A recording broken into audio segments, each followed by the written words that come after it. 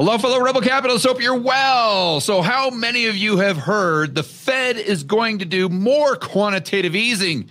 They're going to add liquidity to the market, and the stocks are going to go to all-time highs.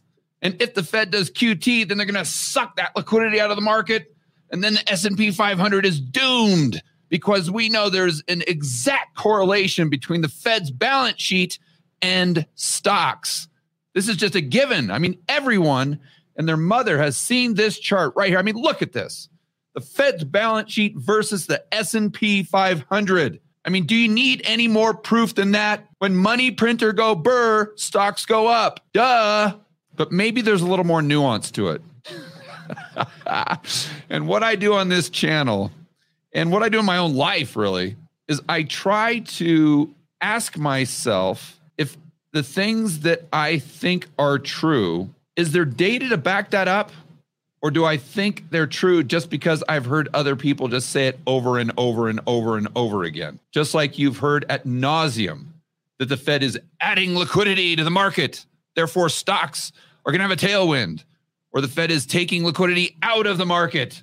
Oh my gosh, the whole entire world in the global monetary system revolves around the Fed's balance sheet. I mean, how many times have you've heard that so often that you just assume that it's true? And every single person that says that is always going to show you this chart. But let's think this through. What is their argument? Their argument is that the Fed is going to do QE, therefore create more bank reserves. Therefore, there's going to be more bank reserves in the banking system. And they're going to use those bank reserves those bank reserves are going to increase their balance sheet capacity. Then they are going to lend to hedge funds that take those dollars and then buy stocks, as if the banks couldn't do that without the bank reserves, as if the hedge funds are just sitting there waiting saying, oh my gosh, I'd love to buy stocks right now, but there's no bank that will give me a loan just because I can't get any bank reserves. But this is the argument. Okay, fine. So if that's the argument, why are we looking at the Fed's balance sheet when we know that the Fed's balance sheet is really comprised of three separate components? Bank reserves, but we also have the TGA, and then we have reverse repo. So if the argument is the Fed is going to do more QE, therefore more bank reserves in the system, therefore stocks go up, and if the argument is the Fed is doing QT, therefore fewer bank reserves in the system, therefore stocks go down, why are we looking at the Fed's balance sheet? Why don't we just look at bank reserves? And the answer, most likely, is because most people don't even get that far, even the so-called quote-unquote experts. And if they do, they don't like what they see because it contradicts their narrative. And see, if it contradicts their narrative, then they can't sell you gold. They can't sell you Bitcoin. They can't sell you silver. At least not right now. Okay, so let's get into some nuance. Here is a chart of not the Fed's balance sheet, but the actual bank reserves in the system. And again, according to all those people on FinTwit and CNBC, the more bank reserve, the more liquidity. The Fed's injecting liquidity into the market, and therefore stocks have to go up, or vice versa.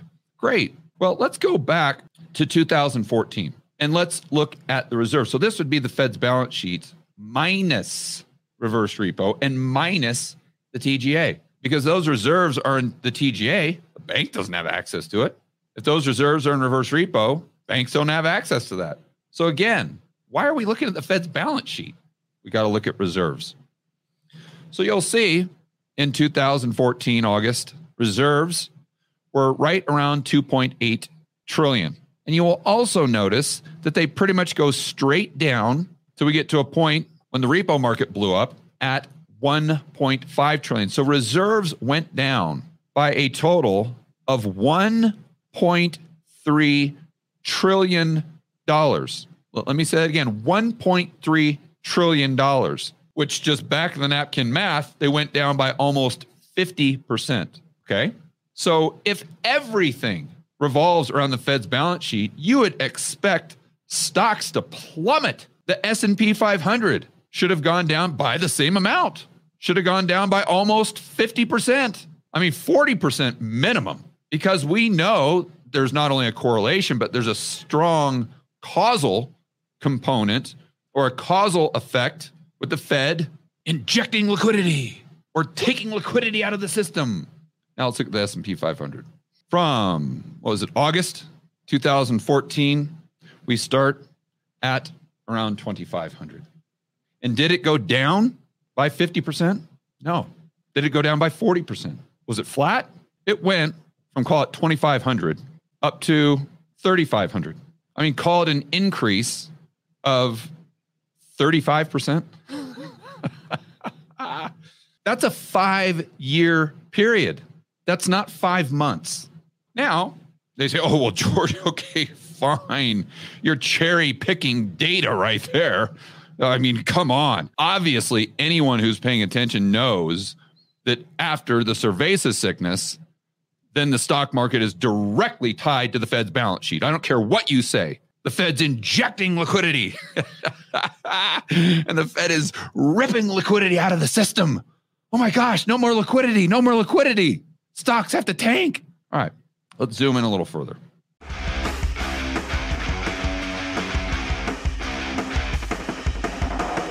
Hey guys, I want to remind you to check out Rebel Capitalist Pro. This is the incredible online investment forum that I have with investment experts Lynn Alden and Chris McIntosh. It includes professionals such as Patrick Ceresna from Macro Voices. He specializes in options. Tony Greer, commodity trading. Jason Hartman, real estate. And Brent Johnson with macro economics. If you want to build wealth and thrive in this world of out-of-control central banks and big governments, Rebel Capitalist Pro is the resource you need. So check it out today at georgegammon.com/pro. That's georgegammon.com/pro. We'll see you inside with the fellow Rebel capitalists that are taking their investing to the next level.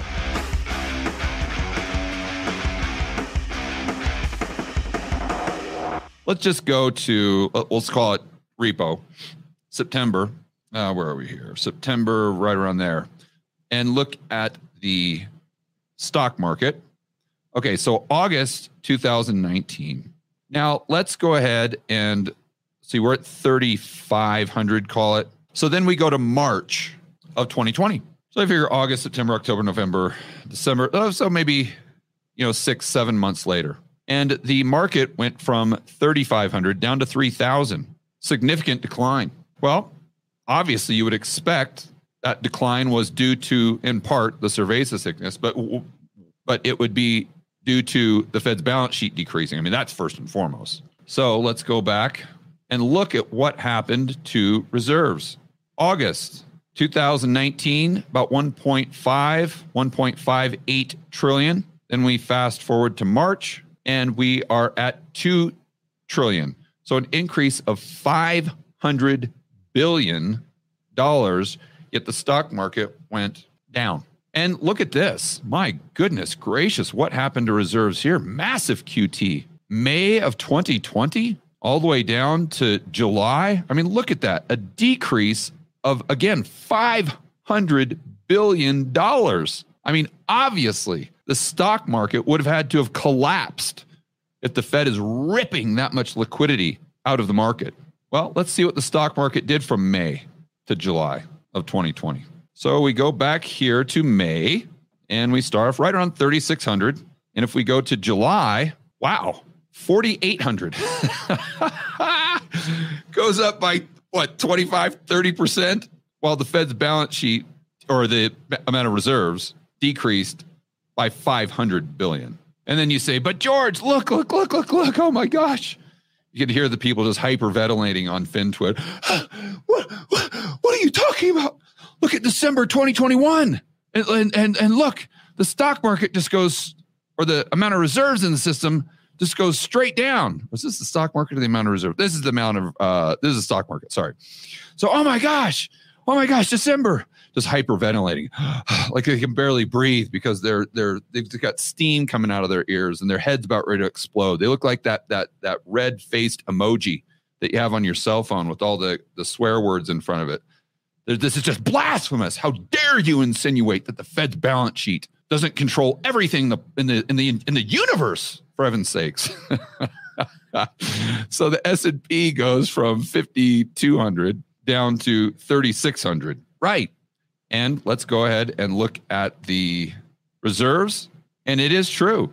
The reserves go down from November all the way down to, call it, September, October. But the Fed also came out and announced that they were going to be raising interest rates. And they started raising interest rates. You see? So again, correlation doesn't necessarily mean causation.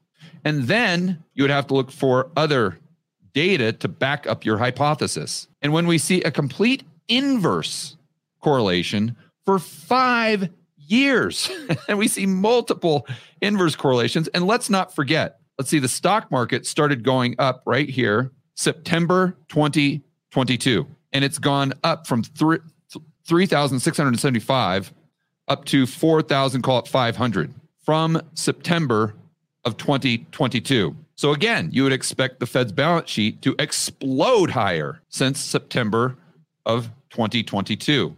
But if we go to September of 2022, we see that the Fed's balance, or the amount of reserves, was about 3.1. We fast forward to today, 3.2. So almost flatline, yet the stock market, once again, went straight up. So my point with this video is to be a bit of a myth buster. Well, not a bit of a myth buster, a flat out myth buster, because we just hear these things. And it's not just this. I'm just using this as an example. There's so many things that we hear over and over and over and over and over again, not just in the mainstream media, but on podcasts. And we hear this from people that we respect, people that are in the freedom space, the libertarian space, gold, Bitcoin, sound money, all these things. But once we scratch beneath the surface, you start to realize that half of the stuff that you just believe to be true, just because it's said over and over and over again, is completely false. So we always have to have that level of skepticism, a healthy skepticism, enough to do our own homework, to think for ourselves, to do some research, but to think about things rationally and objectively. Because when you look at this, Fed injecting liquidity, stocks go up, blah, blah, blah, blah, blah, you go back over the past 8 years and you see that there's only a correlation, maybe 10, 20% of the time.